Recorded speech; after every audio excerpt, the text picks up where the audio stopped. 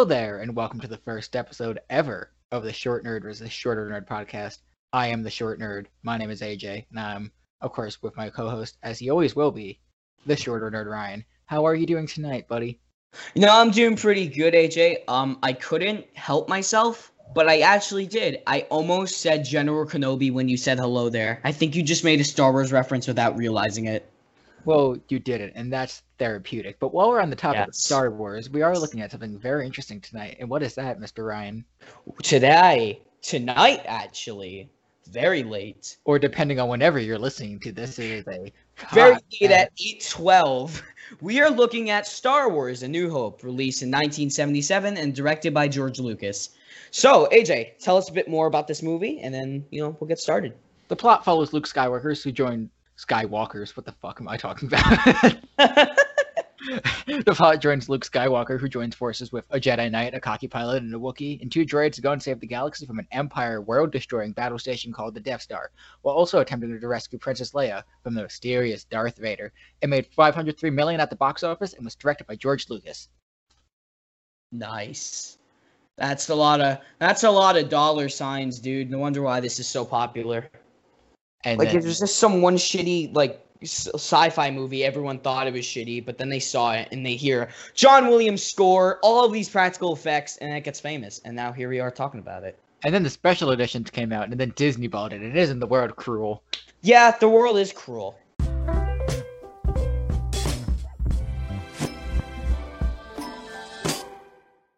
But you know what isn't cruel? What is that, Mr. AJ? A rewatch of the original trilogy. That is not cruel at all. Want to know what's actually kind of cruel, though? Rewatching the other two. Well, let's argue about that.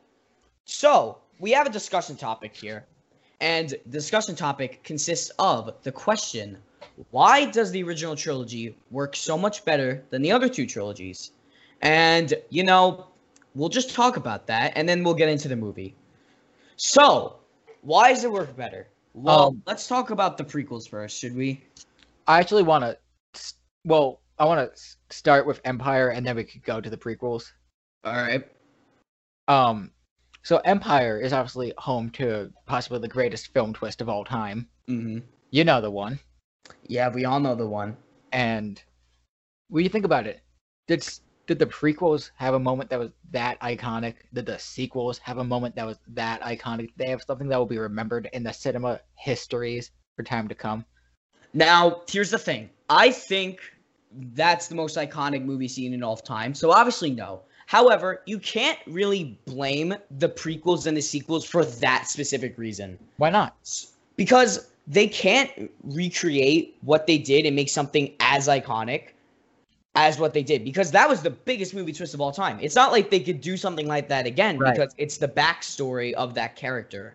But like, However, it almost kind of feels like they don't have something that like is like the prequel equivalent of that. yeah, Or they're missing that extra.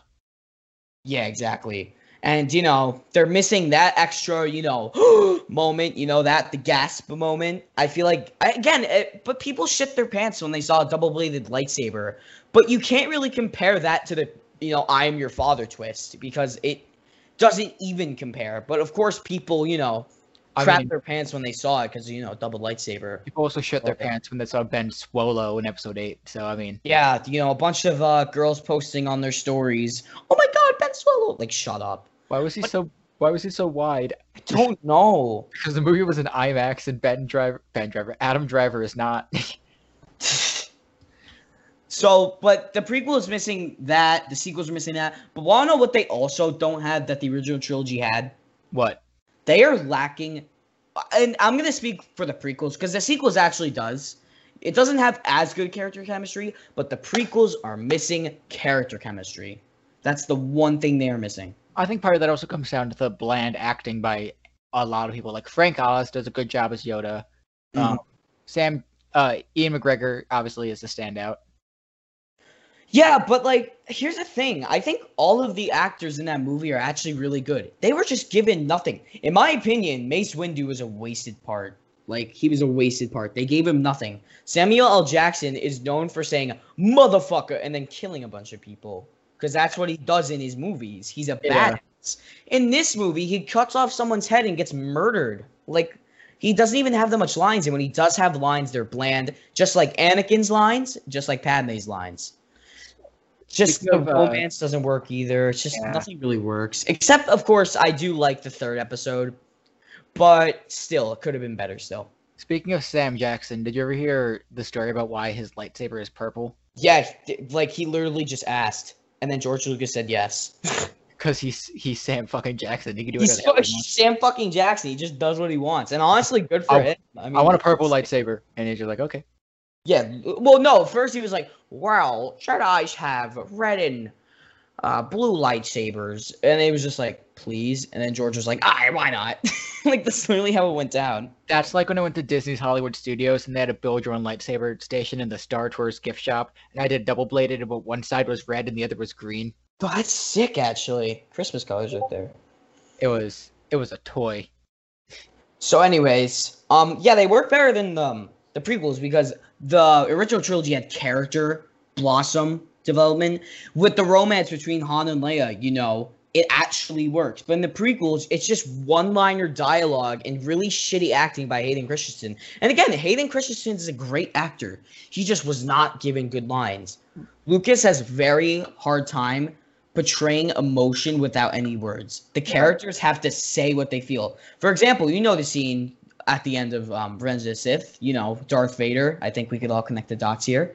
No. He has to say what he feels. That He is doesn't convey it. It's so bad. the no is the Alan of the It's Star Wars the series. Alan of the. Oh my god, I never thought of that. Holy shit. We'll get to that movie. That's a hell of a ride. But we didn't talk about the sequels. You want to talk about how, you know, the original trilogies don't even have competition to the sequels? Before I do that, I want to just touch on the relationships you brought up with Han and Leia growing. You see, the difference is, so in the original trilogy, in the first movie, Leia does not have eyes for Han at all, and Han's cocky Han Solo, right? Yeah, Han's a Sec- dick. Yeah. Second one, they start to get more, and then he gets frozen in carbonite, and that's where it clicks. Yeah, that's like the point where Leia officially like, Yeah. because I love you. I know. I know. The I know is the most Han Solo shit you'll ever get. I just love Han Solo. You go to the prequels, Padme lays on an Anakin for the first time. Yeah, exactly.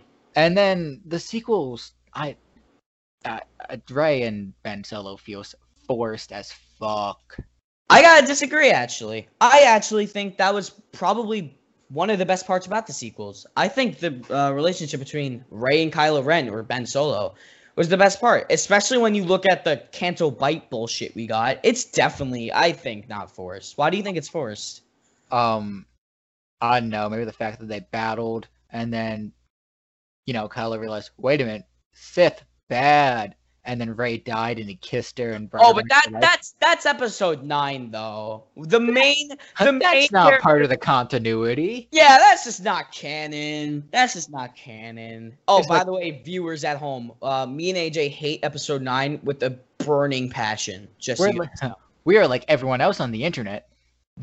Actually, my mom loved that movie, and I hate her ever since. She is wrong. She's just wrong. I Like, hope she's listening to this. Hello. I don't know if she will, but if you are, she told me to talk logically and not curse a lot. So, mom, if you're watching this, We failed. fuck. That's so fucking rude. Anyway, so the sequels, I think anything before episode 9 is actually pretty good. I do like episode 7 and 8, and I think the character development between Kylo Ren and Rey in episode 8 is actually really good, and I really like what they did with Luke.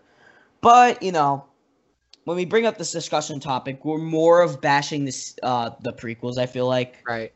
And part of my problem with the sequels is that, like, the prequels in the original trilogy, they had a planned story throughout. Exactly. They had a guideline. Right. They What knew happened was episode 7 had a guideline, then episode 8 kind of had a guideline, but they gave Rian Johnson free controls. Mhm. And then they switched directors in episode 9, but there's already no guideline going in.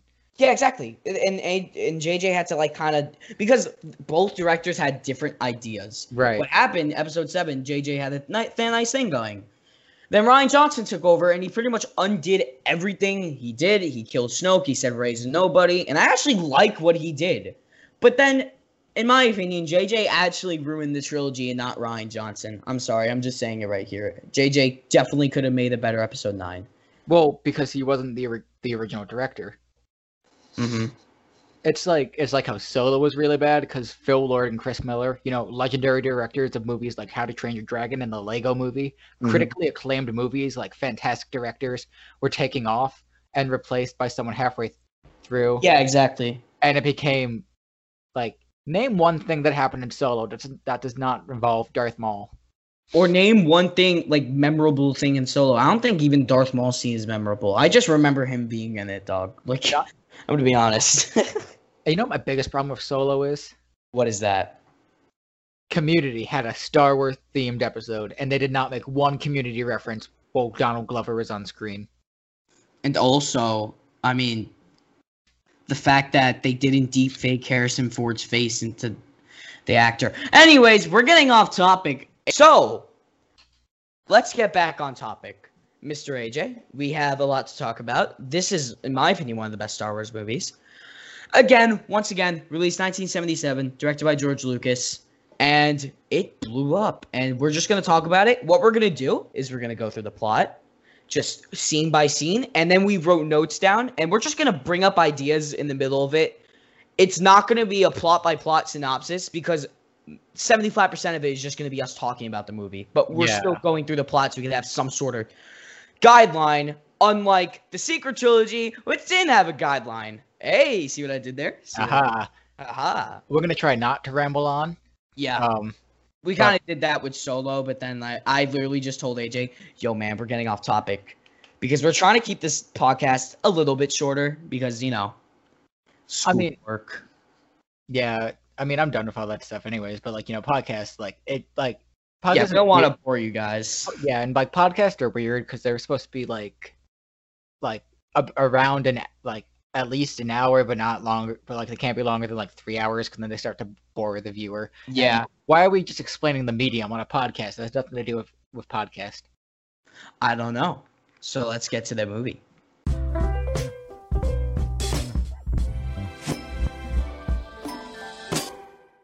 So what we're going to do is we're going to go through this movie scene by scene, and we're just going to pop in our ideas that we have. Eventually, it's just going to turn into one big conversation, but we need a bit of a roadmap, unlike, the sequel trilogy. Aha, you see what I did there? Got him. All right, so Mr. 5'8" nerd, AJ, would you like to get us through the plot? I do. So, said that like a wedding. I do. You may now kiss the plot. Far from a distant galaxy, the starship belonging to Princess Leia, a young member of the Imperial Senate, is intercepted in the course of a secret mission by a massive Imperial Star Destroyer. First off, opening of the movie, the Star Destroyers, the first time you see them when them shooting at the small battleship, it's like nothing anyone has ever seen at the time. I have this down in my notes. It's the first time we get to see different spaceships in the Star Wars universe, and they look so unique. And again, it's no special effects too. It's insane. Yeah, it's like I don't want to call them space Nazis, but that's what the Empire is based on. Yeah, that's what they're based off Nazis. And they're based off Nazis and they shouldn't be cool, but the Empire is really cool. Yeah, the Empire is really cool. Again, in this movie, they don't have, obviously we learn, the reason why they're evil. But in this movie, they're just evil, and we don't know why. Until, of course, they fucking blow up a planet for no reason. Right. But, yeah. And we don't even, you could even interpret it for, the first hour of the movie. Maybe the rebels are the bad guys. Well, again, the rebels are sort of like vigilante. The movie Rogue One that released in 2016, I believe. That was a Star Wars spin-off. And you see the rebels doing kind of bad shit. They do dirty shit when you think about it. They're not all, superhero good guys. The rebels are what is implied. They're rebels. They're rebelling. They're not going to be, right, super good guys. It's not like they're Jedis. They're just Or I don't even think the Jedis were that good, but that's a discussion Right. for another day. One of the suggested topics for the sequel trilogy was that almost like the First Order are the good guys and the Resistance are actually the bad guys, but because like it was almost like a reverse, but the Resistance it was like this whole thing. It could have been cool.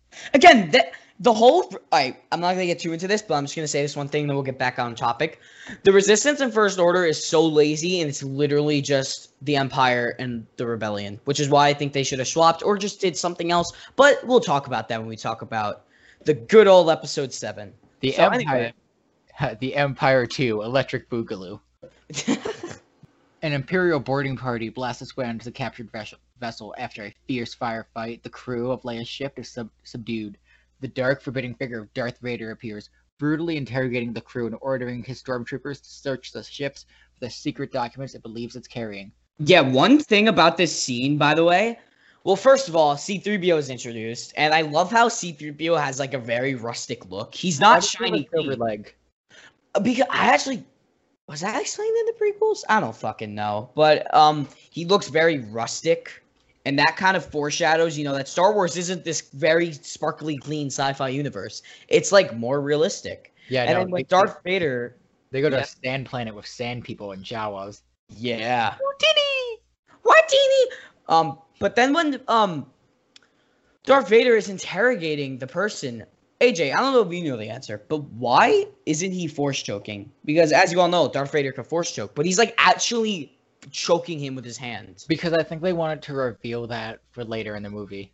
That's okay, yeah, that makes sense actually. And also to show that he's such a big bad that he's doing it on his own men.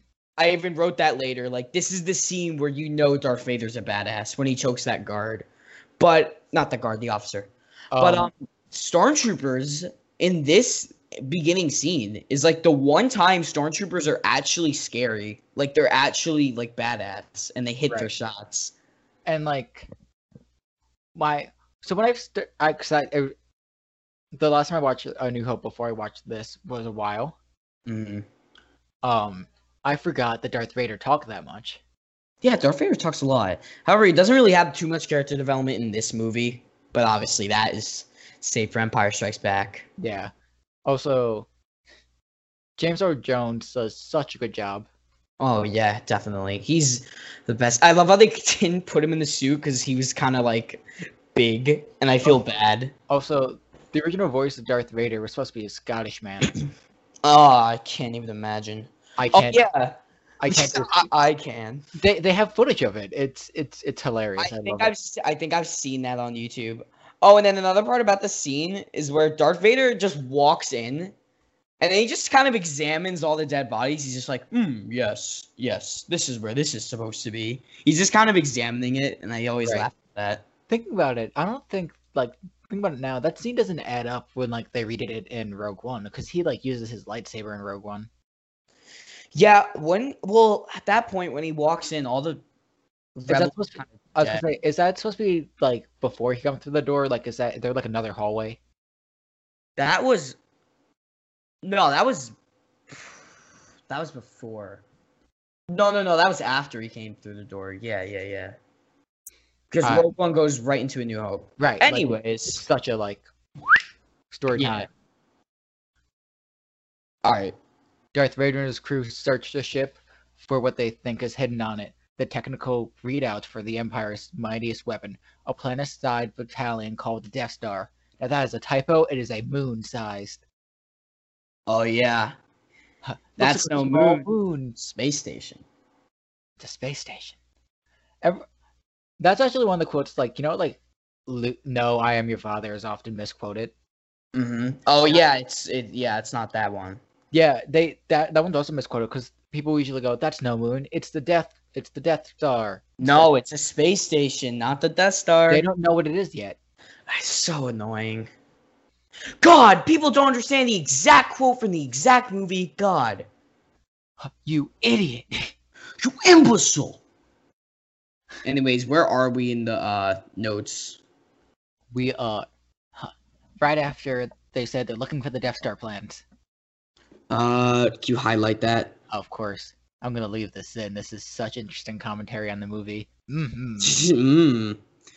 Anyways, All in the right. confusion, Princess Leia slips away and hides the secret documents, as well as a recorded plea for help for Obi-Wan Kenobi, and the memory of R2-D2, a maintenance droid.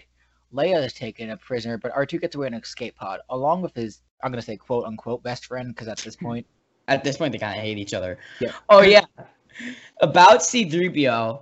Well, first of all, I love how R2-D2 is kind of like the flying carpet of this movie, where he doesn't have any spoken words, but he has so much personality. Although, my favorite part about R2-D2 in this is that this is before, like, they use CGI, so Kenny... You could see where Kenny Baker is just like waddling in the little tin. Yeah, it's always adds to the charm. Yeah, Anthony Daniels does a really good job as 3PO. His accent on it is really good. Also, this is the point where you realize that C-3PO has a bit of a fear of flying. He's definitely afraid of flying, I feel like. And no one ever brings that up ever again. But every time he gets on a ship, he's always like, what's going on here? Like, he's a little more smart-witted and tempered in the original trilogy than he is in, like, the other two. Oh, yeah. Speaking of wasted characters, not only, like, Finn and Poe were wasted, C-3PO is wasted. He's, like, barely in it. It's insane. Also, what line of really knowing with 3PO are on the topic. Let me take one last look at my friends. You've known these people for about like a month. Yeah, exactly. It's like your friends or the people that you've been fighting alongside with for a bit. Like, yeah. And that seems cringe. Anyways. I mean, I get you could say Poe, because Poe was with the Resistance for a long time. That's true, I guess. But yeah, he was there. And so was Chewie, but that doesn't, nah. Alright, anyways, can I go along with the plot? Yeah, you can read. Alright. After crash landing on the planet below, a barren desert world called Tatooine, the droids head off in search of civilization, but soon quarrel over the way to go. Now, in this scene, R2 and C-3PO are legit a divorced married couple, and it's the best thing in the world. Like, C-3PO is getting so fed up with R2. You were supposed to take the kids to the gym today. R2. Anyways, R2 insists that he has a mission to go perform, but C-3PO wants no part of such an adventure. The two droids eventually go their separate ways, but are soon reunited when they both are captured by Jawas, who are pretty much, if you guys have not seen the movie, which I hope everyone has seen this movie, Jawas are just little, like, aliens that kind of scavenge droids and sell them. Right. So pretty much... What? It's kind of funny because in the original you could see it when like Uncle Owen is buying them. Some of them are like the same height as him because yeah. So Jawas are supposed to be short, but like AJ, as you said, some of them are like tall. Which means they ran out of child actors, and Kenny Baker was an R2-D2. So yeah, exactly. So pretty much, this is where we kind of meet Luke, and Luke is the main character, and pretty much, and what I wrote here, I'm going to get that in a second. So, C-3PO was sold to Uncle Owen, which is, Luke's aunt and uncle, which I'm just going to spoil real quick. I'm pretty sure everyone knows. Luke's father is Darth Vader. What? Luke's father is dead. So, he's left with his aunt and uncle, and he's pretty much forced to farm. And he hates it because he wants to join the rebellion. And I kind of always loved that because he's like, I want to go to the station to get some power converters. You can hang out with your friends later. It's like he knows. But anyways. The saddest part of this movie, he never got those power converters. Never got those damn power converters. Uncle Ben Kenobi, Uncle Owen, I can't remember the aunt's name. Aunt Beru. Yeah, Aunt Beru. Jeez, I just watched this movie too. Uncle and Aunt Beru, they get fucking torched. Yeah. But he never got the power converters. You could always still go back to Tatooine and just get those damn power converters. No, he's in exile now. He exiles to the frickin' island planet, whatever, or the water planet, whatever that planet's called. It was called. filmed in Ireland, so I like to imagine that he exiles to just Ireland. And he just exiles to Ireland. He's a farmer of potatoes and blue milk. Yes.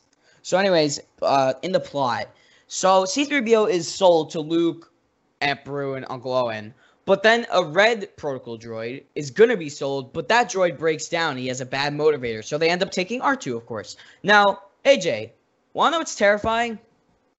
That we just saw someone die. Guys, we just saw droid die. But no, what's terrifying is that if that droid didn't have a bad motivator, this movie wouldn't happen. They probably Like, just in keep the- blowing up planets. Yeah, exactly. Because R2 has the plans. Who knows where R2 Right. would Also, another. Well, one would assume he would just keep finding. He would get a new master and then just try to get to Ben Kenobi. Mm-hmm. Yeah. But one thing that you did not point out was that when the scene when they're on, when 3PO reunites with R2 on the Jawa transport, Uh-huh. do you know who we saw on that transport? Who? The Gonk droid. Oh, the fucking Gonk droid. Dude. Oh, that reminds me. I played this as Gonk droid in Lego Star Wars, but as a kid, every time I watched the prequels, I always recognized the music from the Star Wars games. Like, legit. I was watching a video where someone, Shifrill's Productions for you, wanted to do some research. He was ranking the Star Wars scores with another great YouTuber, Sideways, and and he was talking about like the score from I think episode 1, and he's like, I remember this one because it's the score that I played whenever you completed a level in Lego Star Wars. Yeah, like, dude. Of course, man. I also recognize a lot of music from Battlefront as well. Battlefront. I really want to get Battlefront. Battlefront 2 is really good, but they kind of stopped updating the game for whatever reason. But the new Star Wars Squadron games. Anyway, off topic. Woo! Alright. Do. So, like, here's the thing. They go inside, right? Yeah. And, how the fuck does an oil bath work? And C-3PO starts to take an oil bath. Well, like, you know, How does- sometimes like you'll like when like you got like a sticky valve or something, they'll say like put some grease in it and it'll like. But it's just drowning a bunch of metal in oil. Like, I think it's supposed to make it more loose. No, I know what it's supposed to do. It's just, how does that even work? Why did Luke have a bath full of oil? Like, Because they have a bunch of moisture converters. They have droids that help them. He's probably not the That's- one who needs a bath. that's true, And actually. they're in the field all day, so they gotta clean them to keep them good and good Just condition. oil baths, bro. And then, That's probably the Tatooine equivalent of a mud bath. pretty much. And then C-3PO fucking says, this oil bath is gonna feel so good. How he can't feel? Like, he can't feel. Wait a He's a droid. That's always bugged me. I don't know why. He can't feel. That just made me think of the scene in Empire where, you know, he gets shot in Cloud City and Chewie turns him back on and he goes, "What's this? A stormtrooper? Oh no, I'm gonna get shot." Yeah, Right, you just know what I'm talking freak it about? out. Yeah, That's one of my favorites. I found that so funny. it is.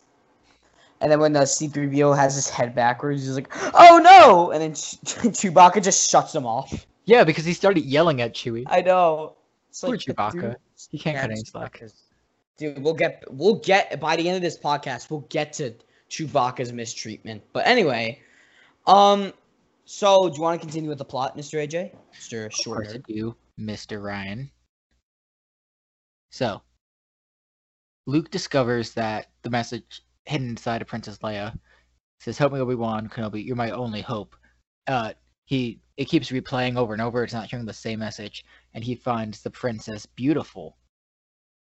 You want Hunter? Yeah, we'll just say it. I'm pretty sure everyone fucking knows. That's his sister. Episode- So... episode 5 was really uncomfortable, Oh god, the kiss. The kiss. especially when like at the end of the movie, like Leia has the Force, which kind of implies that she was the other, Mm-hmm. which. I feel like everyone kind of knew before Return of the Jedi that was kind of the twist. Yeah. It is uncomfortable. Also, how old is Luke supposed to be? Do you know? Probably like 19 or some shit. Yeah, why is he playing with a toy plane? I don't know. Well, I mean, again, you know when you're just bored in your bed and you just kind of like toss around a pillow? It's kind of like that where you're just kind of bored and he's just playing with a plane. I like to imagine that, like, if he never left Tatooine, he'd be like 27. Just Well, like, no, he would have went to the academy, but you know, obviously the rebellion would have lost if he never went. Like, what do they even teach at the academy? moisture farming. No, the Academy of the Rebellion. What would it have been that academy? Yeah, he would have went to the because he said his uncle said one more year. Also, speaking of that scene, when Luke talks about Obi-Wan Kenobi, I love the way Yeah, like the aunt and the uncle kind of look at each other, and then we as the audience know why they're looking at each other in that way. It gives me chills. And then when Uncle Owen says he has too much of his father in him, that's why I'm afraid. Dude, the chills, right? Like, I don't know if this is me, it's just the chills. So anyways, after, Luke is like, hey, I want to go to the academy.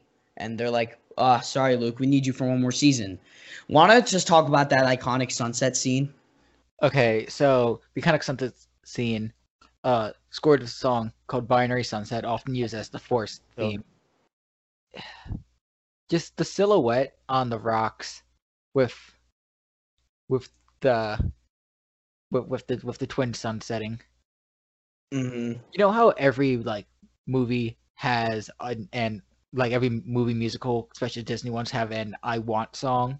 Yeah, that's it's not an "I Want" song, but that's the version of the "I Want." They did it without saying a goddamn word. It's beautiful. Really, oh my god, AJ, I never thought of it that way. That's the "I Want" song. They had it in his eye. The "I want to get off this planet and see more things." I want to get off this planet and join a rebellion. That was said just by him looking at a double fucking sunset. With the wind blowing in his hair. It's so well done. So well done. That is the equivalent to him laying on the rocks going, part of your word. Or singing Out There from Hunchback of Notre Dame. In fact, that would have been if there was any Disney "I Want" song that would go with Star Wars, it would be Out There from Hunchback of Notre Dame. If anyone knows that, that's my favorite animated Disney movie. Yeah, and then I'll Make a Man Out of You will be on Yavin 4. Oh my god, you're right. Holy shit. Honestly, just Star Wars musical at this point. Legit. I mean, Disney gotta make some money somehow. Yeah.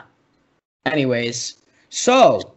Oh, AJ, I just want to mention this to the viewer. While I was taking notes, you wrote, use the Force, young Padawan. This is definitely the ghost of Obi-Wan. Just to motivate me to keep going, writing notes. I just wanted to tell the viewers how that was in there. So thank you, AJ, for that note. Knowing full well that you're half an hour into the movie before you even meet him, before you even... Yeah.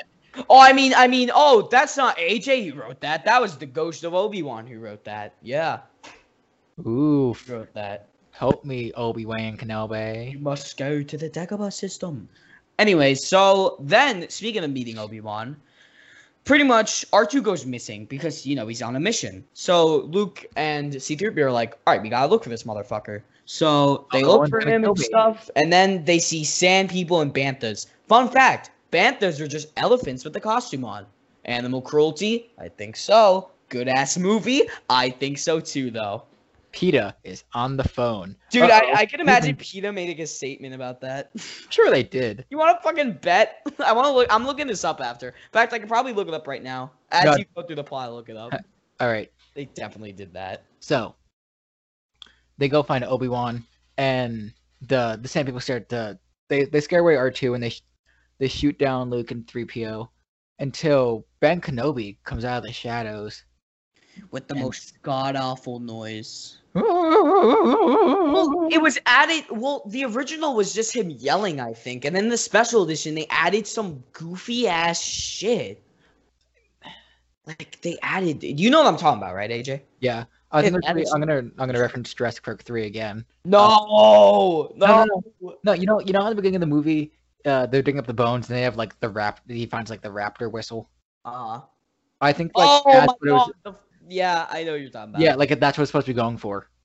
It's again, we'll get to that shitty movie. Just because you have a Velociraptor's vocal cord doesn't mean you could actually fucking mimic the exact sound. It pisses me off. Anyways, back to Obi-Wan. So, he asked him if he knows of an Obi-Wan. Well, Luke recognizes him as Ben Kenobi. And he goes, "Do you know of an Obi-Wan?" And he goes, "That's a name I haven't heard in years." "Why, of course I know him. He's me." No, I'm surprised Obi-Wan was so straightforward about that, and then in the movie after this, Yoda just waits like an hour to tell Luke who he is. Well, Obi-Wan yeah. just says it Well, immediately. because old Yoda kind of went insane. Well, he ain't go insane. Well, that's arguable. I don't think he went insane. I think he was just testing Luke's patience. That's what he was doing. Old Actually, Yoda that's- is old Yoda is so entertaining though. Like him in That's Last Jedi is my favorite part of that movie. Yeah, easily. I'm gonna burn the sacred text. Burn they do. And he's fucking Burn like, the sacred text. the sacred text. It was good shit. Anyway, oh yeah, so this is, me and AJ were talking about this earlier. AJ, I'm gonna mention, this note, and I think you know where I'm going with this. Alec Guinness is legit Ian McGregor. They're the same person. If you guys don't know, Ian McGregor is the actor who played young Obi-Wan in the prequels, and Alec Guinness is obviously Obi-Wan in this movie. They're the same person. You What's gotta going- wonder, like, did George Lucas know that he was gonna direct a prequel at that time? Like, he No. couldn't. I mean, actually, we'll continue and then I'll state my thought. Like, he couldn't have that early, like in pre-production. It could have completely flopped. Mm-hmm. And like, you know, but he just is. I don't know if it's because he's directed that way or it's just Alec Guinness. Just he made the character himself. Mm-hmm. Yeah. And well, what Lucas he knew what happened on Mustafar. He had that whole thing set up. He just wasn't planning on making it and putting it onto screen. Right, he had the lore. Yeah, he had the lore down. He And just then expect with the Clone Wars and shit. He I'm- had it down. I'm sure if episodes 4 and 5 bomb, like if it was bombing by episode 6, he would have added like the backstory about the Mustafar stuff in on episode 6. But I think once episode 5 and 4 were such critical successes, Yeah, he knew that he was gonna make the prequels. he like by the time he was already starting episode 6, like he had to green light it. Yeah, exactly.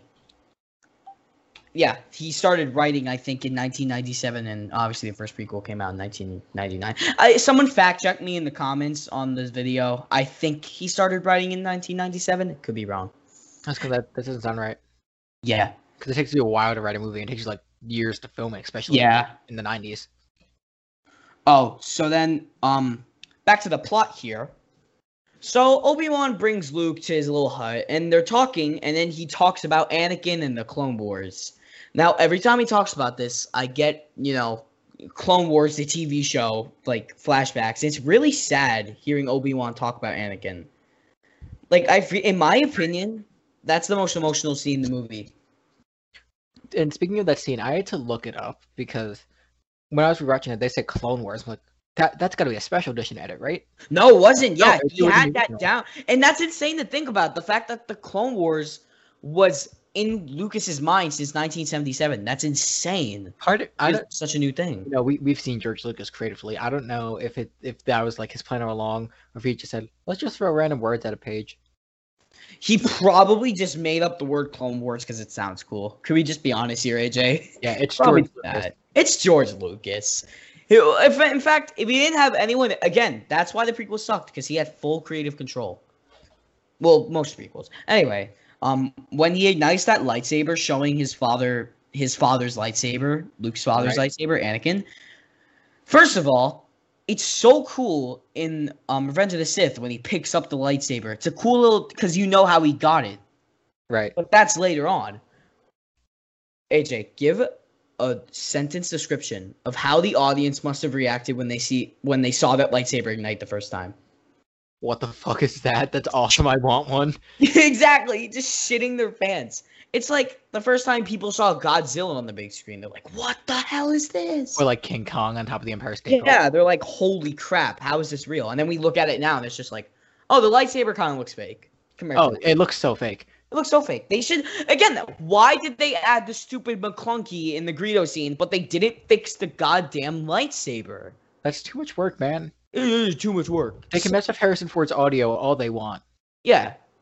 Or you can make it staticky in one bit and then have it crystal clear because you edit you tamper with the audio. But no. That's better than, you know, fixing a lightsaber that looks like ass now. Right. It's like how like I don't have a reference. Or actually no, I do have a reference. How in like I'm gonna go back to Jurassic Park because I'm just thinking. Oh about my god, everything leads to Jurassic Park. Yeah. Well, because like Jurassic Park was like the father of like modern CGI. Let's be honest. Yeah, it was like one of the You ever first. notice how the like CGI in Jurassic Park 1 looks actually really good, but then in the third one it doesn't? Because they overdid it. With the third one, they did close-ups of the CGI. Right. With the original, all the close-ups they did with practical effects, but all the longer shots they had to do with CGI, and it looked more realistic. Well, because like the story is halfway through the second one, Steven Spielberg just lost interest in it and started making more about the spectacle. Mm-hmm. So it went from actual story with, you know, PTSD, Ian Malcolm, to Alan, real quick. Yeah, exactly. Fucking Alan. Now I'm gonna write that in the notes. Next to iconic sunset scene, I'm writing the word Alan. There we go. Because So, we need it. so It's if, just iconic sunset so scene. if Binary Sunset is Luke's I Want song, is the Alan, What? is that Alan Grant's I Want to Get Off This Island song? That's Alan Grant's I'm considering suicide at this point song. Because Raptor's speaking human language to him. That is Alan Grant's. Why did they make Ellie Sattler a housewife? She doesn't deserve that. That's Alan Grant's. Oh, why does Ellie Sattler have a wife? I mean, not a wife, a husband and kids, and it's not me. Like, that's what the fans wanted to see. Hey, but of course, no. Of course Jurassic not. Park had possibly my favorite scene in that entire trilogy when the son is watching Barney in a movie about dinosaurs. Oh my god. Fucking genius. Okay, let's go back to Star Wars. Yeah. After in Obi-Wan's hut, it cuts to Princess Leia on the Death Star, who's been taken captive by Darth Vader. Leia is repeatedly interrogated and asked about the whereabouts of the Rebel base, which is hidden on Yavin 4, but we don't know it yet, and neither does the Empire, which refuses to crack. Vader is in a command room. He is challenged by a commander, and this is where we first see him use the Force choke. Yeah, wait, before we talk about that scene, we'll just go back to the Leia part. Okay. I'm just gonna say a few words. Torture kinky death ball. You know what I'm talking about, right? Yeah. Yeah, what the fuck is that even supposed to do? They used it on Han Solo, too. Wait, they did? Well, they used like a stationary version. No, yeah, they used like a table version, but that just, it looked like it was a ball with a bunch of needles sticking out. But like that one, like why were they doing it to Han? They didn't need to get any information out of him. They just wanted to torture him because they're the Empire. Anyways. Empire. All right, so the room. I did not hit her. I did not. I did not hit her. Oh, hi, Mark. So Gotcha. yeah, Darth Vader loses his shit because hold on, I have this in my notes. Give me a sec. Oh yeah, your sad devotion to your ancient religion. Damn, you fucking killed him, dude. Like that fucking officer fucking killed Vader, dude. Like Now, holy crap. The audience reaction was when Vader lifted one finger and choked out a man. They're probably like, oh my god, this is the coolest stuff I've ever seen. Because it's just Darth Vader. Because it's at this point in the movie where he's a certified badass. Right. Like he just starts choking him. Because he literally just made fun of the Force. So wanna what Vader does? He chokes him with 2 fingers. Also, in this scene, we're introduced to Grand Moff Tarkin, who he kind of like resides in this movie. He kind of like resides over Vader and kind of like the role that the Emperor has, but then he's not in the other two, and he's never killed. I guess he's blown up. No, he's blown up. Yeah, at the end. Well, Grandma Tarkin has some weird authority over Vader. It's weird. I don't. I never got. It was never explained either. Yeah, it was never explained, especially in the next movie where Vader is just changing admirals. Yeah, exactly. And then he just kills Admiral from Admiral. Like, what the? And then in this one, it's just Grand Moff Tarkin is like the Emperor. It's like, what happens here? Something happens. But anyway, yeah, Darth Vader will literally choke anyone who is somewhat rude to him, and it's great. It's great. Sir, I went to go get your lunch, but they didn't have any ice, which I put in the drink. You will get no drink no more. It's like a guard walks up to him. Sir, I was gonna go get McDonald's. You want anything? Yeah, I'll get a vegan burger. I'm trying to cut off. They don't have that. Darth Vader just slaughters everyone in the room. I Because know. that's what he would do, because he's fucking Darth Vader. Have you seen the Robot Chicken sketch where it's Palpatine on an escalator and Yes! Yes, I've seen that! It's so fucking good. my lord, Good. my lord, Stormtrooper. we shut the fuck up. It's just, my lord, Stormtrooper. My lord, Stormtrooper. Okay, for God's sakes. It's so good. All right. Anyways, back on Tatooine, Luke and Ben discover the Jawas have been slaughtered by Imperial troops. Luke gets a sense of fear, which I believe is his first kind of semi-encounter with the Force. Mm-hmm. And he rushes back home to find the flaming corpses of Beru and Owen. Now, let's talk about this for a sec. There's been a lot of theories out there that says Boba Fett actually killed them. And that's why Darth Vader says no disintegrations when talking about capturing the Millennium Falcon. I think Boba Fett might have killed them. Is that just me? I feel like that's a proper theory. No. Because, like, Stormtroopers don't have flamethrowers. Why were they burned? Wouldn't they just get shot? Well, don't they have fire troopers?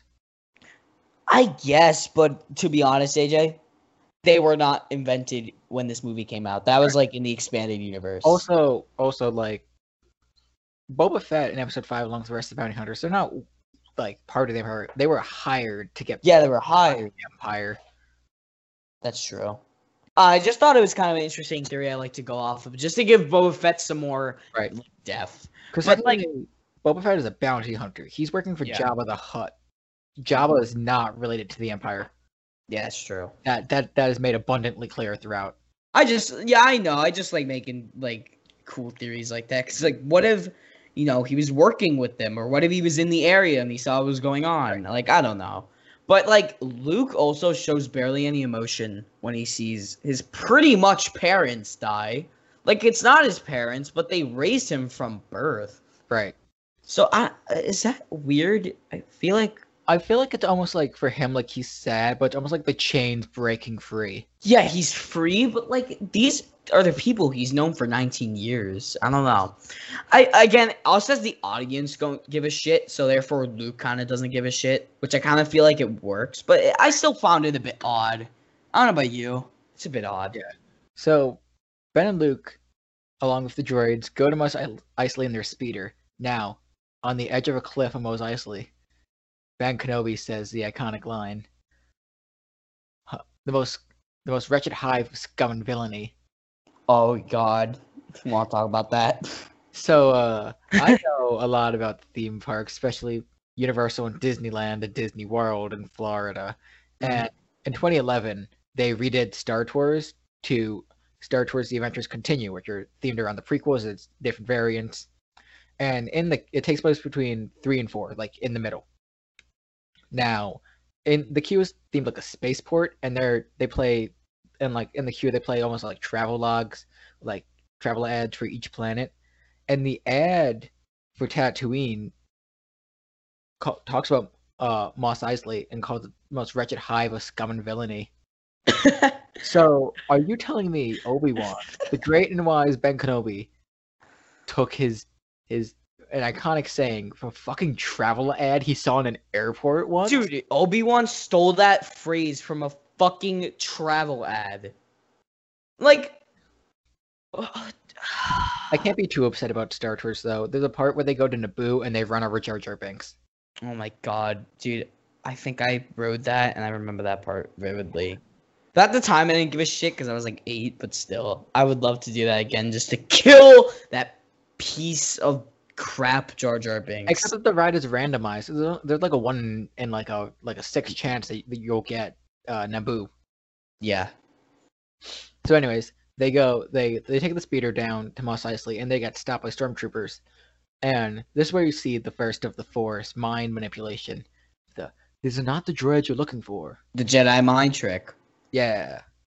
Dude, if I had that shit in real life, I'd use it all the time. One Travis Scott Fortnite burger. Why? I've never had one, and I don't. I've had it twice. Is it good? It is actually really good. That's I feel like it is good, but I feel like I would just be so ashamed. I was like, can I get a Travis Scott Fortnite? No, well, the thing is, I never actually ordered it myself. My mom just ordered it because she always gets something on like a Friday night. Right. My friend was talking about how his mom's favorite burgers, the Travis Scott burger, and she gets it every time now. I want to shoot something right now so bad because of what you just told me. That makes me cringe so hard. Oh my god. Why are we talking about the Travis Scott burger? It's Star Wars. Wait. Anyways, so after the Jedi mind tricks, they wanna, they need to find a pilot, so they go to the cantina. Now, I want to talk about the cantina as a whole. Yeah, me too. We see the cantina once in the entire series. We hear the music once in the entire series, and it is one of the most iconic scenes ever. And like, it's never referenced, or like, there's no like music homages to it again. Yeah, the because it's so catchy, and all right, AJ, wanna know what I love about the scene? I love how Luke is so uncomfortable around all these aliens, because he's like, I've never seen some of these species before in my life. He's so uncomfortable, and I love it. I also love how they're racist towards droids. I literally just wrote in all caps in my notes, droid racism. That's all I wrote. That's literally all I wrote. Right. Before so Obi-Wan goes to talk to Chewie, which I assume he knows from Yoda. Mm-hmm. And we get one of the things that I remember vividly. I don't like you. Oh, I'm sorry. My friend doesn't like you either. Yeah. Oh yeah. Before we get to Mr. Balls alien, I just want to mention how literal Satan is in the cantina. Yeah. You know that? Like, literally, hive of scum and villainy. Like, this place is so bad and evil that literal Satan is in here. Yeah. Yeah. Literal Satan alien. And then, so, they go and meet with Han Solo. Harrison Ford is just so good. Mm-hmm. He plays the character not as a hero, as like a dick, which I love. Instantly clicks. Mm-hmm. You instantly get the cocky guy in it for the money. Yeah, that's all he is, and that's all he has to be. And I just love that, and I feel like that's the kind of click that the prequels were missing. You know what I mean? Right. And he only did it because Obi-Wan promised him more money than he put on the table. Exactly. That's what I love. Oh, also, when it comes to the I don't like you either part, when Obi-Wan cuts the guy's arm off, I know this is probably just, at the time, they didn't really know what lightsabers really were yet, but I just want to mention how it's bloody and hollow, opposed to being, like, burned off. Yeah. Maybe we could just blame it on the species. But, like, yeah, whatever. They probably didn't know what to do at that point. Right. Anyways, a lackey of Jabba the Hutt comes. Greedo. What kind of alien is Greedo? Greedo is, I don't know the species, but can we talk about that the scene? So, no, let's not talk about the special editions. We have to though. We gotta bring it up. Like, no. But let's talk about the original first. All right, that's fair. In the original, unaltered, 1977, who shot first? Han shot first. Is that even a question? Han shot first, dog. Yeah. Yeah. And then George Lucas was like, well, that's not a good message for kids. If Han shots first, it's making the hero look like a bad guy. And so I made Greedo shoot first, so it looks like self-defense. But little does Lucas know that Han Solo isn't a hero at this point. He's like a bad guy. He's a vigilante. The fact that he shot first adds more to his character. He's just like, I don't want to deal with this bullshit. So he murders him. He's like Batman if Batman killed people. Yeah. Okay. That's an argument for another time. I personally think Batman does kill people, but arguments. Batman, morally, he doesn't want to, but he does, though. People say he doesn't, but he clearly does. Anyway. Because the character's supposed to be built on, like the difference between him and Superman is that Superman will kill someone compared to Batman who won't, But even though Batman does kill people, and it's very obvious that he does. Well, I mean, he's like, I didn't directly stab them. It's not my fault. or like Ian directly smashed his head into a brick wall. Speaking Sorry. of murder, when we get to the end, I want to talk about how Luke Skywalker is a mass murderer. I mean, yeah, he is, but like they're like space Nazis, so who cares? Oh, and then also when Greedo gets shot, I love how no one gives a crap about it. Like no one cares. Yeah, well, Literally, no one cares. nobody cares when he pulls the lightsaber either. Like a blue, Yeah, everything just went back to normal. especially like a blue lightsaber. It's supposed to be like this outlawed thing that like people haven't seen for years. Everyone's just like, Yeah. everyone's like, yeah, he's an outlaw. He probably found one. Yeah, I'm surprised they kicked out C-3PO, but probably because they didn't want to mess with Obi-Wan. But they didn't kick out, a Jedi. It's kind of weird. Well, they probably didn't know that he was a Jedi because like they probably just figured, oh, he found it on like the black market on a planet like that dumbass casino planet. Well, he also oh god, but yeah, he also wears Jedi robes though. So you think they'd assume, or maybe they don't know what Jedi's look Or like, maybe they know of Ben Kenobi. or maybe they just don't want to mess with the Jedi because he just cut off a guy's arm. I mean, they do report him, and like stormtroopers come in. Yeah, they report him. Actually, I forgot about that. Speaking of, I guess that's the part of the movie we're at now. So let's continue. So, Solo blasts his way out of the competition. And before they get to the Falcon, which is launching bay, I want to say 6. I kind of forgot. I don't really. Fake fans. We're fake fans. I'm sorry, guys. We're fake fans. We don't know the exact docking bay the Millennium Falcon was in. Damn! Sorry, podcast over. We're no longer nerds. We're just short versus short. Guys, this has been Short Nerd versus Shorter Nerd. We'll see you in the next episode. This has been short versus shorter. We've been stripped of the title nerd. Yeah, pretty much. So, stormtroopers are walking in the alleyways, and 3PO and R2 just hide themselves. Mm-hmm. Oh, and then there's a spy. There's the Imperial spy. Yeah, the Imperious guy fights like. He's like, wow, wow. He's a little elephant man. Yeah, he is. He looks like Max Rebo. Kind of reminds me of Max Rebo. Yeah. If y'all, the viewers, don't know, Max Rebo has a band in the 6th episode in Jabba's palace, and he's like a little blue elephant man. He's really cool. He's my favorite Star Wars character ever. And I'm not joking. He is my favorite Star Wars character. Yeah.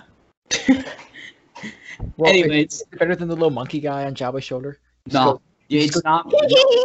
No, he's annoying. In my opinion, the little monkey guy's annoying. Max Rebo all the way. Especially when Boba Fett pulls out the thermal detonator, he just shuts his eyes. It's like, aw, that's kind of precious. Yeah. Anyways, so in the Millennium Falcon docking bay, in an edit scene,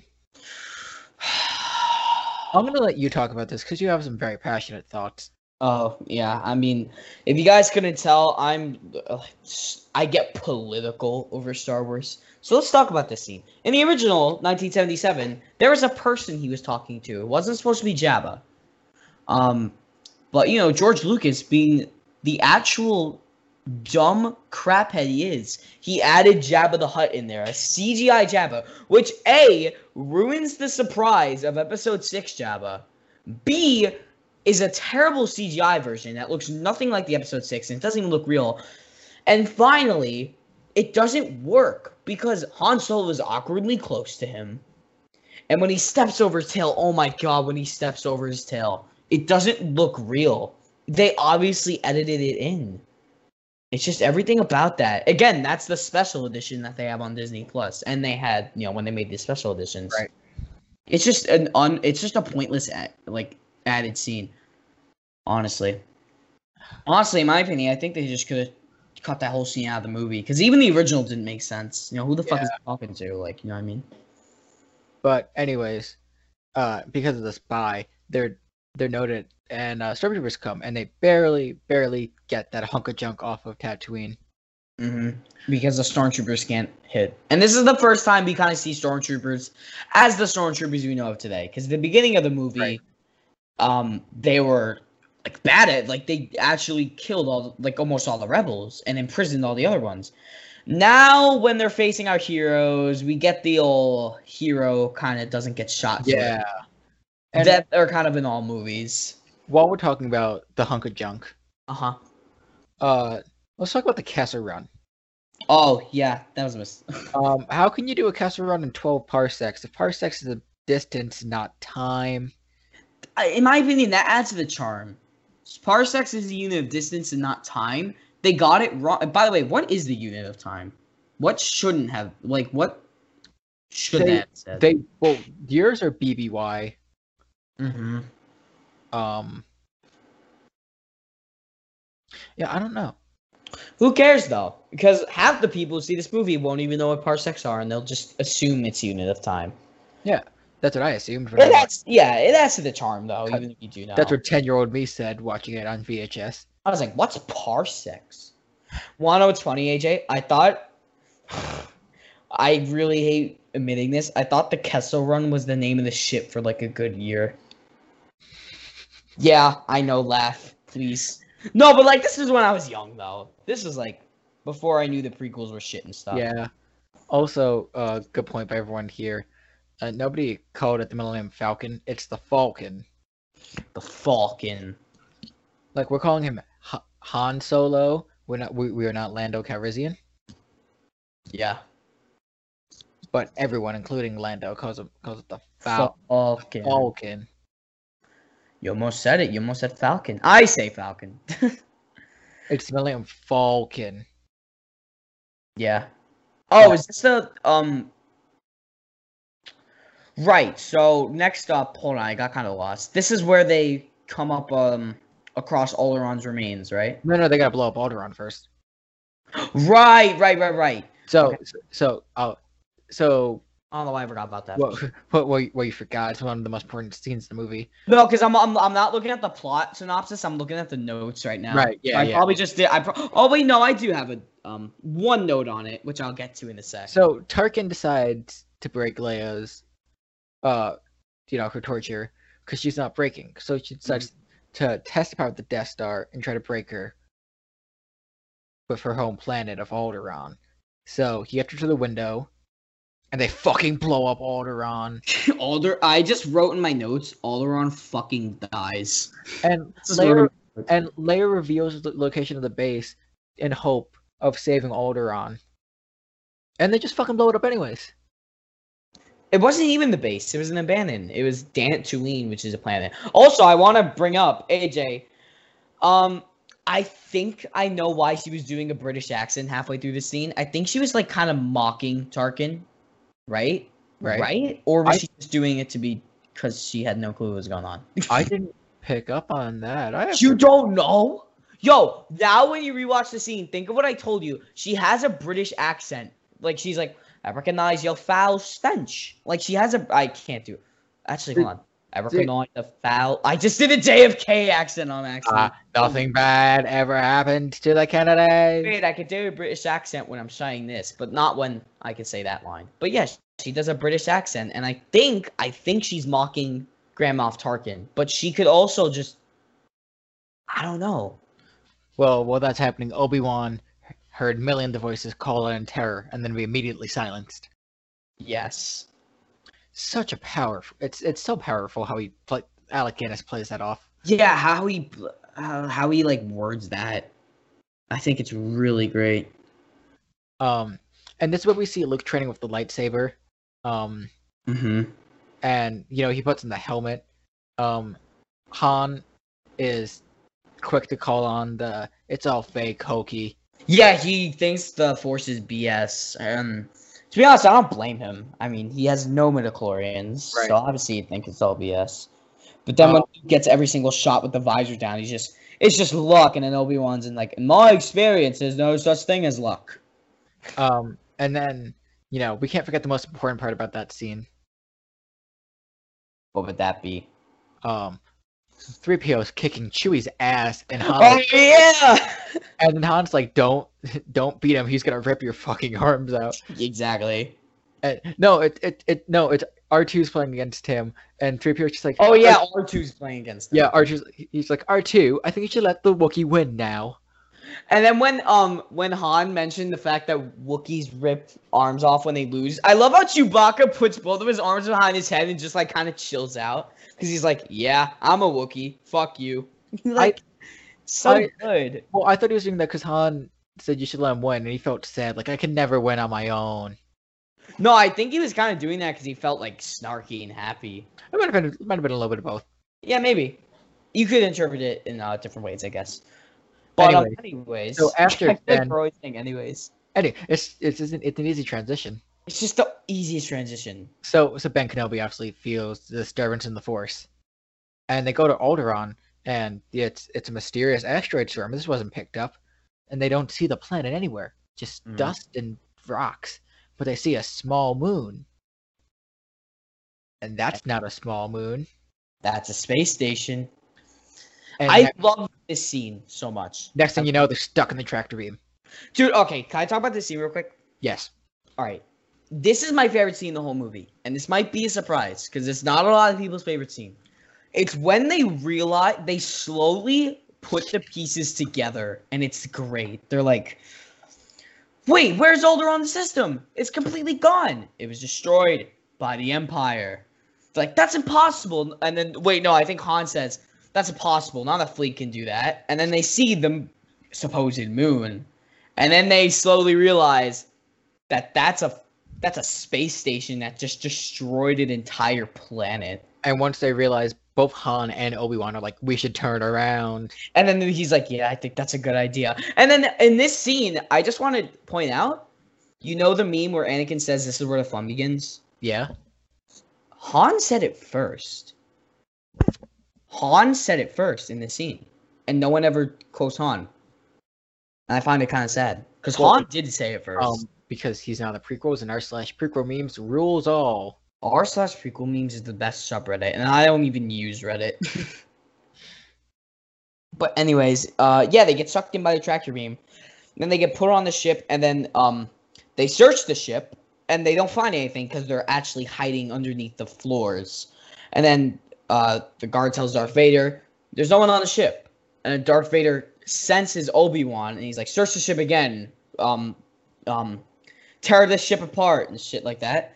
And then he says, I sense something that I haven't sensed since. And then he kind of cuts himself off.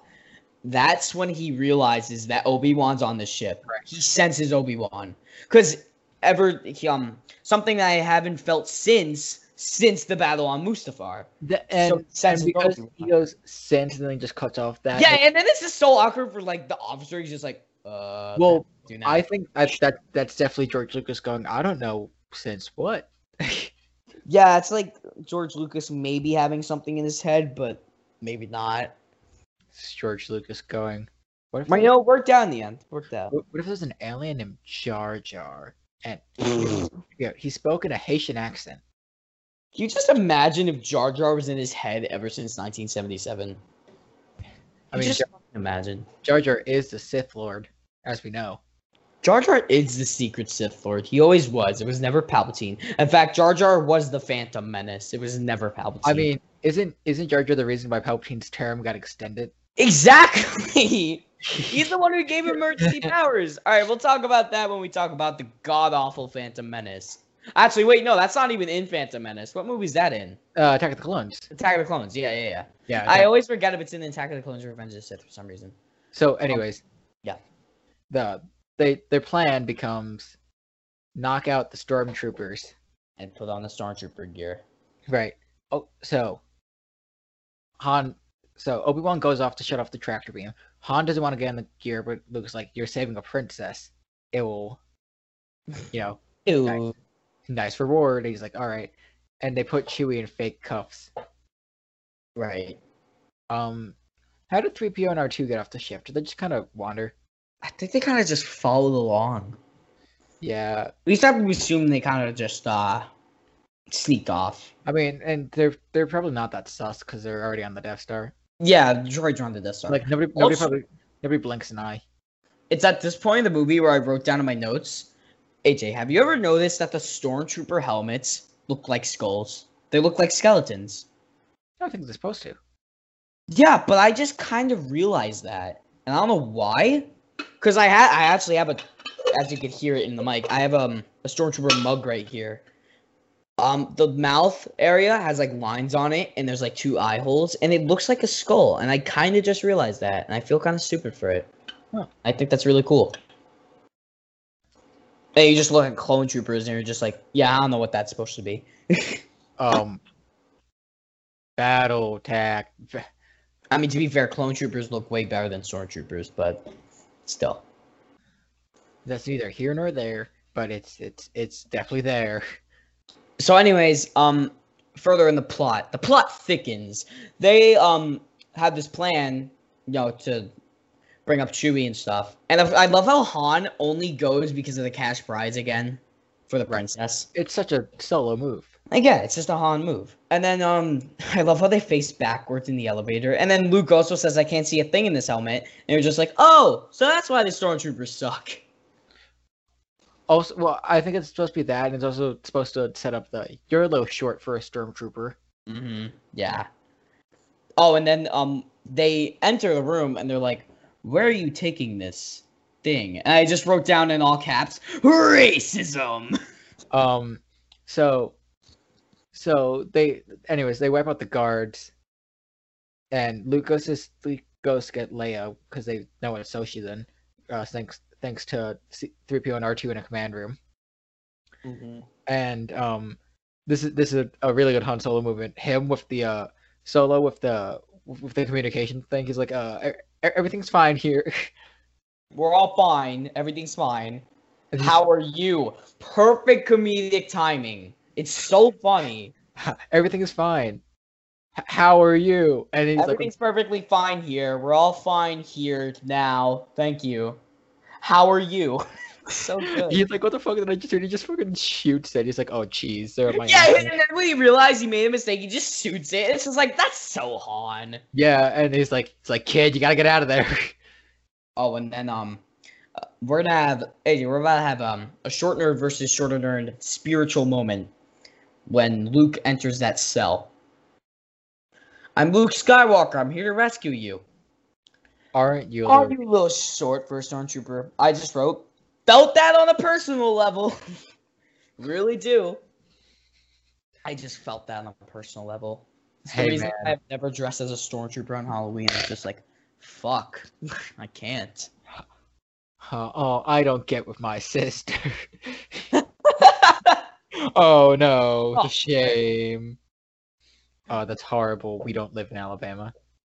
Yes. Horrible. It's fucking great that we don't live there. No. I mean, like, the concept of it is horrible. Oh, yeah. Anyways, I said fucking anyways again. God damn it.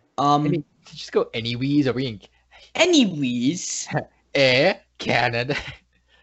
Anyways, we're in Canada now, yeah? Hey. Okay. So, I love how in this scene where they're fighting the stormtroopers, I love how Leia has the idea to go in the trash compactor, because it's just like, yeah, she's kind of a badass, you know what I mean? She's not this regular Disney princess. Yeah, she must have felt guilty when they're about to be crushed. Because she brought him down there. She still is a little damsel in distress in this one. Especially like when she kisses Luke on the cheek.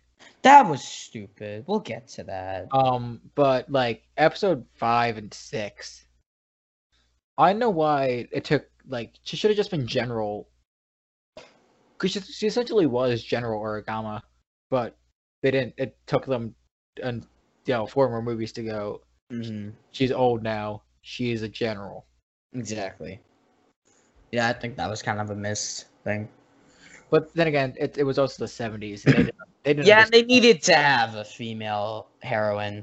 They needed to just have that. And let's take this with a pinch of salt. In the 70s, just having a female heroine was big, because they didn't really understand what women were like powerful. Yeah, and like in the original poster, like Luke has his fucking like shirt off, and Leia's like holding onto his leg. Well, that's why. Thank God they changed it. Like, when I bought the poster, I purposely bought the other one. Mm-hmm. And that's also the reason why I don't want to buy the episode 6 poster. Because why? It says Revenge of the Jedi instead of Return. No, because Slave Leia. Oh, right. Yeah, it's whatever though. Between A, I don't want people walking in and be like, what you got there, buddy? What you got there, buddy boy? Also, I do feel kind of guilty, like every time that like stuff about that pops up, because like, you know, They sexualized her, and it was kind of wrong. yeah, and also rest in peace, Carrie Fisher. Yeah. Oh, yeah. All right. Yeah. Rest in peace. Yeah. Yeah. That. Oh, I just realized that's like way more awkward than I thought. Yeah. So this podcast took a dark turn. Let's continue with the movie. I mean, you know, So, I like how so- this is the darkest part of the planet. Darkest part of the podcast. You know, they blew up a planet earlier. Yeah, exactly. That was in the movie. We got like to real life really quick. But all right, so they go in the trash compactor. This is a really great scene because everyone's just so fed up with each other, like, you know. I love this scene. And then why is there how is there a monster down there, and how has he been living down there?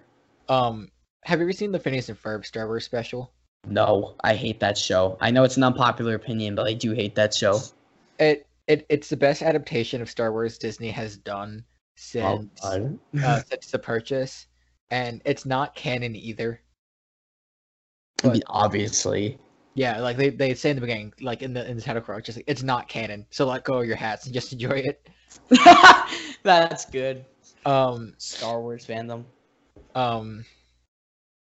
But like they have Doof like getting like, because he has like machine that's powered by garbage from the trash compactor, and he gets like an aqua suit and he like dives into it, and there's like an entire like sea down there. And he's friends with the sea monster. Yeah. The sea monster does look really fake. It's fine. I think it looks kind of cool, especially when it blinks its eye, which I think they added the blinking of the eye in the special edition. Right. Well, yeah, it's blinking with the eye that kind of breaks it for me. But like, you know what it reminds me of? What? Like almost like the Beetlejuice sandworms, like from the movie. Right. Yeah. Yeah. Because that's all claymation. That's true. But yeah, after Luke gets attacked by the monster, the walls start closing in because that ironically just happens at that moment. But we'll just go with it. So the walls start closing in. This reminds me of the scene in Indiana Jones Temple of Doom when the same thing is happening with Indiana Jones and Short Round. Right. And C-3PO is kind of the version of what's her name? Shit, why is it escaping me? Oh, Willie in that movie where she's like, I can't do it when she has to stick her hand in the bug lever. But then this time C-3PO just doesn't know what to do. And he's just freaking out. And then when they finally get saved, they're all laughing, but 3PO thinks that they're screaming. Yeah, it's really funny. But you know what the thing? It's not that he doesn't know what to do. Stormtroopers come in and they start questioning 3PO and R2. So he has his like communication thing like down and trying not to make any sound. Mm-hmm. Yeah. And Mark Hamill is just yelling on top of his lungs with his silky wet hair. 3PO! 3PO! Come on, 3PO! Yeah, that's great. And then they get out. And then Han keeps on calling Leia your worshipness, and she gets so pissed off. Oh, because he's a cocky son of a bitch. Yeah. Yeah. Oh, and then, of course, I forgot to mention this before, but Stormtrooper bonking his head on the door. Remember that part? That's right. They kept that.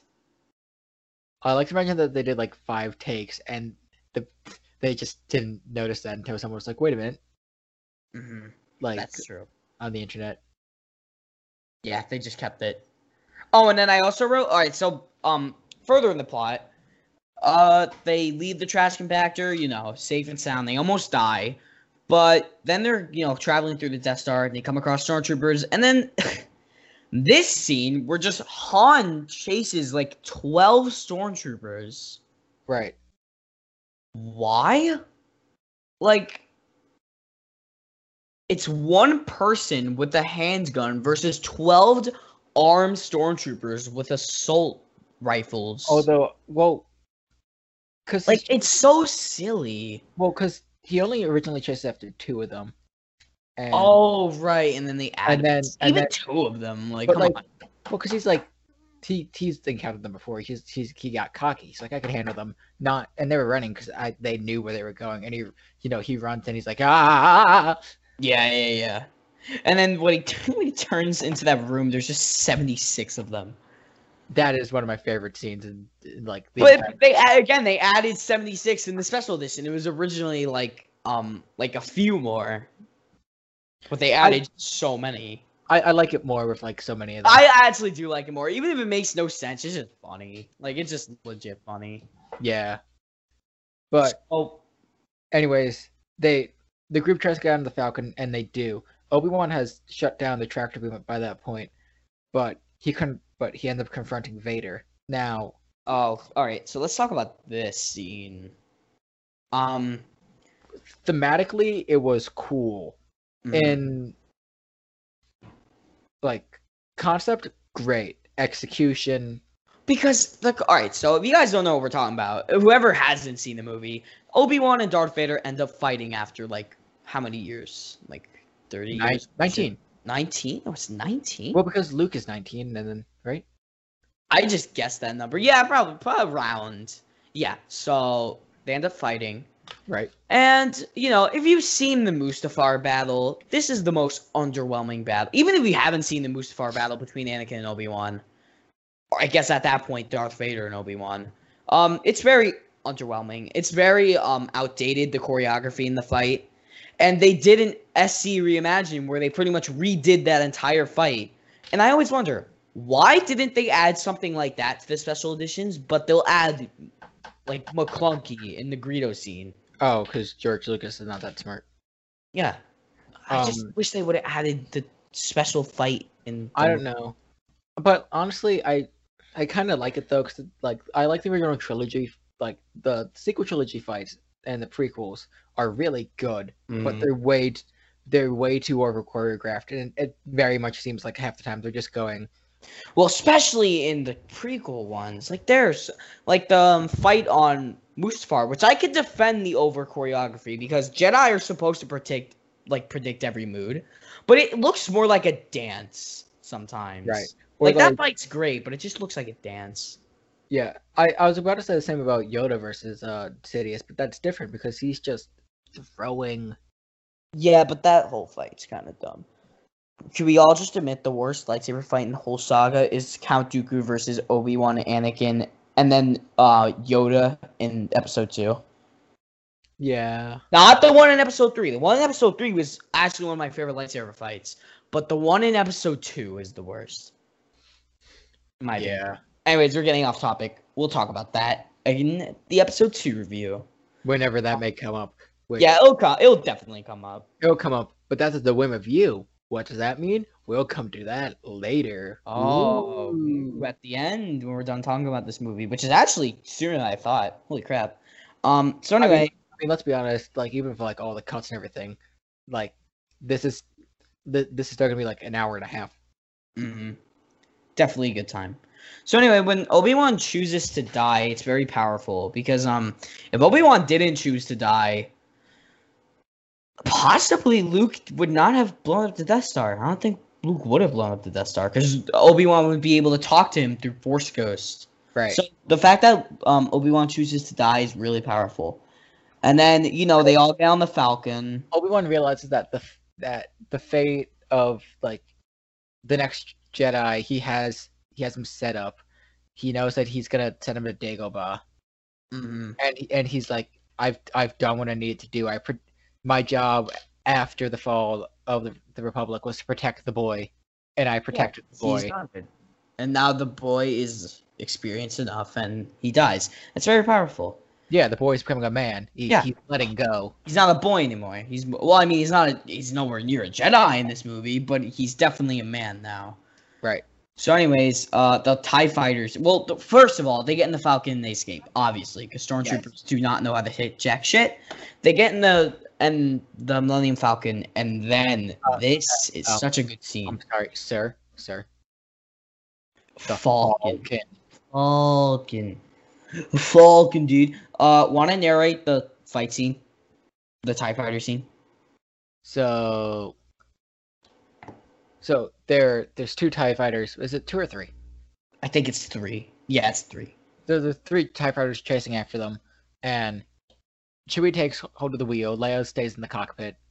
Luke goes to the lower blasters on the Falcon. Han goes to the upper one. I think Han takes out 2 of them. Yeah. But there's still one left that he can't get to, and Luke has to get because he's on the lower one. And Luke gets it, and he gets all happy. And the don't get too cocky, kid. Yeah. The cockiest person. From the cockiest person. Like, says the cockiest person in the whole movie. And then they get all of them, pretty much. And it's a really fun scene. The music's really good, actually. Yeah. So, then we have, during that scene... Oh, yeah, I wrote down. During that scene, R2-D2 is, like, literally saves the day every single movie. He puts out a fire that they had with, like, his little fire extinguisher built in. And I'm just like, God damn, when does R2-D2 not save the day? He's the real hero of these Honestly, movies. why didn't fucking R2-D2 get a medal? So stupid. Oh, because he's a droid. Yeah. And we'll talk about Chewie at the end. So, after that, the rebels escape to Yavin 4. Now, they know that the Empire is coming after them. They know the Death Star is coming up to Yavin 4. They have the plans in R2. They're retrieved. So they have to get the plans out to their troops, show them what they got to do, and quick, because the Death Star is approaching. I think they had, like, literally 30 minutes. They had, like, 30 minutes. Literally, they blow it up as it's about to fire. Yeah, it's insane. It starts firing, and once the laser is about to shoot, then the reactor explosion has happened. Mm-hmm. Which is actually crazy, but, you know. Well, we're on the plan of the Death Star. The Rebels capture it once, and then they make another one, and they don't even get the plans for it. Oh, you're talking about the second Death Star? Yeah, like, why would you make it with the same weakness, but bigger in a bigger opening? Well, that's talk for another day. We'll talk about Return of the Jedi, but yeah, that is... Like, it's still under construction. Yeah, but you have a big-ass hole to get in there. Exactly, yeah. Compared to just a little exhaust port. Wouldn't you just make the exhaust port smaller? Or, I don't know, not have an exhaust port? Just, like, cover it up. Well, the original plot hole in Episode 4 is, Rogue One explains it in a perfect way. It was purposely made there by Jyn Erso's dad. Which is a really nice way to cover up a plot hole. Right. I really like that. Well, that's what you get when you have a series that has you can do a lot of continuity. Mm-hmm. Yeah. So, and then they're about to, so pretty much, they are going into this as if they're not going to win, I feel like. Because this is, again, Han is kind of a dick about it. He's leaving with the reward. Obviously, we know he comes back at the end. But for now, we think he's leaving with the reward. He's like, kid, this isn't so much of an attack. This is a suicide. And to be fair, Han was kind of right. How was he supposed to know that Obi-Wan was going to talk to Luke through the Force? Like, you know what I mean? Like, if he didn't, it would have been suicide. Also, they get to they get to Yavin 4, and who does Luke meet up with? Biggs. And where they're like, yo, he used to shoot Womp Rats and Tatooine, he was the best out of them. He'll do just fine. When? Like, why did he do that? Like, yeah, he could shoot Womp Rats. Alright, cool. Go blow up a space station. Go blow up a giant space station now, because you used to shoot some tiny animals. Right. Awesome contrast. But, yeah, so after that, again, Biggs, we haven't seen the whole movie, which there's a deleted scene where Biggs was on Tatooine earlier, but they kind of just deleted that. So that's the first time we kind of see him. So then they get ready for the battle and they go. And the tension while they set up is really good because there's barely any music. It's just noises of people getting ready. And then finally the music starts and you see the X-Wing slowly going up to the Death Star. And I think that's a great shot. So I want to tell you a fun story. Do you know why why it's red leader and gold leader? Why is that? It was supposed to be red leader and blue leader, but the blue leader was messing with the green screen, blue screen when they were filming, so that they change it. Oh my god, really? Yeah, that's why it's gold leader instead of blue. That's leader. like kind of the same scenario with Luke's lightsaber in Return of the Jedi. Yeah, or Yeah. like, or I don't know, Henry Cavill's mustache. Yeah. But yeah, the tension's building up, and then they go to attack the Death Star, and this is the final act of the movie. And holy crap, it's probably one of the best final acts ever, like in movie history. I think I Yeah. could say that. Talk about it being a suicide mission. Everyone dies except for Luke. No, I think a few are left. No, Yeah, there's like because they all get blown up, and I think one misses. It doesn't Biggs miss? no, but like I feel like Big survived, right? No, he didn't. Because if Biggs survived, then wouldn't he be with Luke on Hoth instead of Dax? That's true. So yeah, everyone did die, and then when everyone does die, Luke is like so scared because he's like, "Oh my god, this is up to me." I'm going to kill the universe. And then when Darth Vader gets on the Why don't we TIE ever see Fighter, Vader and the TIE Fighter ever again? we just saw it once, and it's so sick, like legit. So obviously, Luke slowly realizing that all the rebels are dying around him, and the fact that it's all up to him, he's terrified. And then Tarkin had a chance to leave, and he was like, "I think you're overestimating their chances." Because at this point, they don't know the rebels to be some great, force. They just see them as little shits trying to attack a giant space station. Right. Also, It's after the Death Star explodes that they realize, oh, these rebels are kind of no joke. Also, Tarkin knows. Tarkin doesn't know that is a Skywalker. He doesn't know that he's been working with Obi-Wan. He doesn't know that he is Force sensitive. Exactly. He thinks rebel scum, not rebel Jedi. Or not person that could literally blow up a 2-centimeter hole because Obi-Wan tells him to. So, yeah. So Darth Vader and the TIE Fighter is sick, and then this one guy, the TIE Fighter guy. No, there's 2 TIE Fighters along Darth Vader, and then Darth Vader's like, the Force is strong with this one. And I wrote down in my notes, little did you know that's your son. And I always found that, like, really weird, because Darth Vader has no idea. And the fact that Darth Vader hasn't showed a moment in, like, Empire where he's, like, actually mad at Luke for blowing up his space station is kind of weird. Well, because I don't think he cares. Because, like, Vader also kills, like, Admiral after Admiral. I think it's like, he's like, I'm the most powerful person in the galaxy. Don't fuck with me. Yeah. Oh, and then the music is tensing up. Right. And then finally, do you want to say it? Han Solo comes back in the Millennium Falcon. Yeah. Chewie. He takes out the other TIE fighters. He throws off Vader. He goes, "You're all clear, kid." And he shoots it in. And the bullets somehow curve down. Which doesn't make sense. And at the last second, right before they blow up Yavin 4. It blows up. Now, I only have one criticism with this scene. Mm-hmm. It's very weird how when Han Solo returns, he doesn't have any heroic scoring. It's just this, like, the same dramatic, you know what I'm saying? Well, he gives the Yahoo, and then Darth Vader's like, what? I think the Yahoo is just kind of cool. And plus, like, the glimmering effect of when the Millennium Falcon comes on screen. But, like, I think that was just a... Yeah, I don't think I thought they would at least give him, like, a little fanfare, but, like, there's no change in music. I mean, there's no such thing as a Han Solo theme either. No, but, like, so they could... what else? I mean, they could have used the main theme. That's true. I don't know. I think it's fine. I mean, they used the main theme. They used the main theme in Episode 8 when BB-8 was shooting coins. So, like, they have no bearing. Oh my god. Yeah, sure. They can use the main theme for anything at that point. So yeah, they blow up the Death Star, come back to Yavin literally right before it's about to blow it up. How convenient. And we're getting towards the end of the movie. So we gotta... Oh, and then obviously, I forgot to mention, Luke's sigh of relief is just so satisfying.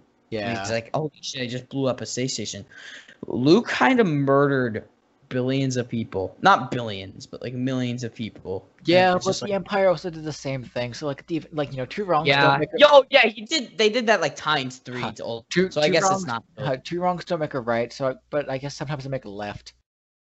But it's also like a bunch of stormtroopers that were working there are just like doing it because they were just like, they want to join the Empire because they wanted a job. You know what I mean? Well, Like the stormtroopers aren't evil. So he probably, I feel like he must have felt a little bit of grief, just maybe a little bit, because that's the stormtroopers version of like. And there's a skit on it. There's a College Humor skit on it. yeah, And they were talking about Death Star explosion as if it was like 9/11. right. I don't think Luke ever thought about that. I hope he did. I don't know. Wanna know what matters more than that though? What? Wanna know what matters more than that? So at the end, there's a celebration scene. I've been looking forward to this the entire podcast. First, before I we think start, you know what I'm talking about. before we say that, let's just talk about. It's shot very well. It's scored beautifully. It's some of the best music in the entire movie, the entire series. Oh yeah, definitely. Like it's if there's anything I get out of doing this, I get to talk about John Williams' score, and he is possibly the greatest film composer of all time. One of the greatest composers. Oh wait, you cut up first. Oh, I'm sorry. Yeah, if the movie would not be the same without him. No, It would not be really as good without him. he is the greatest film composer of all time. He might be the greatest. He's one of the greatest composers, period, of all time. Yeah.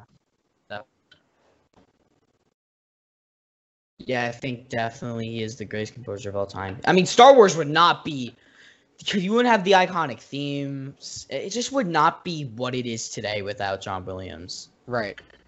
It's insane. Because a lot of sci-fi movies at the time were just using, techno, like that kind of stuff, like techno music, like sci-fi kind of music. But no, Star Wars did an instrumental kind of thing, and it was just a big change. It was really good. Right. I loved it. So how are we gonna bring this up?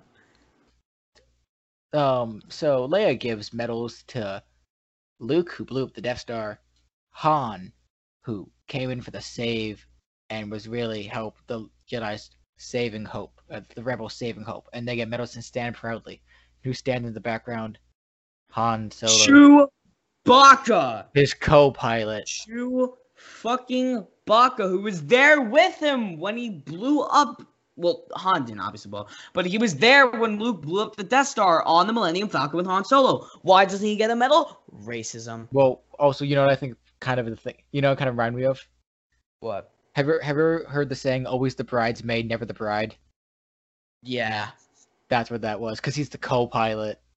Yeah, god damn, it just pisses me off. I don't know why it pisses me off so much. And then they give him the medal in the 9th episode. Like, thanks, we needed that now. Which, like, yeah, it's wait 40 years. But, not even that we had to wait 40 years. In the story, it just felt so contrived. I mean, that whole movie is fan service. But anyway, yeah, they don't give him a medal because he's a Wookiee. And that's the end of the movie. So, A New Hope has a 92% on Rotten Tomatoes and an 8.6 on IMDb. What would you give this movie on a scale of 1 to 5 stars? Now, talking about it again with you, I would probably give the same rating that Rotten Tomatoes gave it. A 92%? Yeah, it does have a bit of flaws now that I think about it. Like the Han Solo chasing a bunch of stormtroopers, Right. It has its flaws, but it's nearly flawless because it's just such a good adventure movie. Yeah. Like, if they never made a sequel, I would be upset, but... Yeah, but thank God it got popular. It became the biggest thing in the 80s. The biggest thing in the world. Let me correct you. It's like literally the biggest thing in the world. So, who's gonna talk? I feel like we've been doing that a lot. Just again, guys who are watching, this is our first podcast, so we're gonna fuck up a lot. But yeah. I did a pretty good job. Yeah, no. Hopefully the power of editing won't make this too clunky. Yeah. Guys who are watching, we had a lot of outtakes. Well, not too much. We had a lot of outtakes at the beginning, and then we kind of got the hang of it. So I want you to know. Currently, we are about an hour 56 into the recording. It's a little past 10. We were supposed to start at 7:30. oh my god! And then we started at like 8? Yeah, and more like 8:30 because we reshot the intro. Like Yeah, over we again. reshot the intro a lot. Well, you're also having difficulty with your mic. Yeah. Talking about this to the viewers. Anyway, what would you rate it? I kind of forgot. Well, I'm gonna base off my Letterboxd. So Letterboxd is out of 5 stars. By the way, you should add me on Letterboxd, AJ Lawrence 629. Guys, you should add me on Letterboxd. I don't have an account on Letterboxd. I go make a Letterboxd account. I will after this. That is your homework. It's a film review site. Damn. Yeah, I know. But I give it 4.5 stars. My review, all I wrote was I usually write a longer review, but for this one I just wrote it's a fucking cinematic classic. It's great. What else can you say? Yeah, pretty much. I wouldn't have wrote anything else. When ranking the Star Wars movies, where do you put it? So I have a whole ass tier list. I would rank it when it comes to like my favorites. I would rank it Empire, Rogue One, then this movie. But when it comes to like the best movies, I think this would probably be above Rogue One. So it would be the second best in my opinion. So but when it comes to my personal favorites, I do like Rogue One better than this movie. I would do. See, because I only started ranking them in like an actual list when I started watching them, and I'm only up to episode 5. Like I'm gonna watch episode 6 tomorrow. Mm-hmm. If I can remember correctly, right now with episodes 1, 2, 3, 4, 5, Solo, and Rogue One, it's after Empire but before episode 3. Yeah, that's a good list. Definitely should be yeah above that. Yeah, and that, ladies and gentlemen, was our first ever movie of the week. But now the question is, what will be the movie of the week next week? So here's how this is gonna work. We're each gonna pitch a movie, and you guys have 24 hours to vote for it. Exactly. And whichever gets the vote is what movie we'll be looking at next week, along with a brand new discussion topic. So Ryan, let's go to you first. What are you nominating? I am nominating the classic, the Tim Burton classic, Nightmare Before Christmas. Would you like to elaborate? Nightmare Before Christmas, released. I forgot when it was released, and it's by Tim Burton, and it's a movie about Halloween Town. A nightmare that happens before Christmas. Before Christmas, yeah. We'll get into that, but yeah. I feel like everyone knows that movie. I don't really have to explain it too much. Yeah. So, I was almost gonna nominate Les Miserables, but I'm gonna hold off on that one because I'm gonna nominate The Empire Strikes Back. Yeah, so it's your choice. It's your guys' choice if you want to continue with the original trilogy, or if you want to do Empire Strikes Back another time and do Nightmare Before Christmas. What do you want to watch next week? It's all up to your vote. It's all up to y'all. You have from Friday to Saturday to vote. Guys, you should vote in the movie poll because we'll be posting it on our accounts. It's gonna be posting the movie poll will be posted on both Twitter and Instagram. And then also, AJ, we're gonna post it on our personal accounts too, right? Yes. Yeah, we'll post it everywhere. Now, when you vote, may the force be with you always. Yes, and also remember that Halloween is at the end of the month. So, and also, obviously, may the force be with you. But I gotta say one thing, AJ. Vote for the movie, but also vote for the election. Please vote. Yeah. I'm sorry, I had to say it. If it doesn't matter if you're a Democrat or a Republican, election's coming up in 3 weeks. Vote. Voting is important. Just vote. AJ, I love how I just put that. I just slapped that at the end. The ending was so sloppy, but who cares? All right, guys. May the force be with you. Alan! Alan! God, Jurassic Park 3 is a bad movie.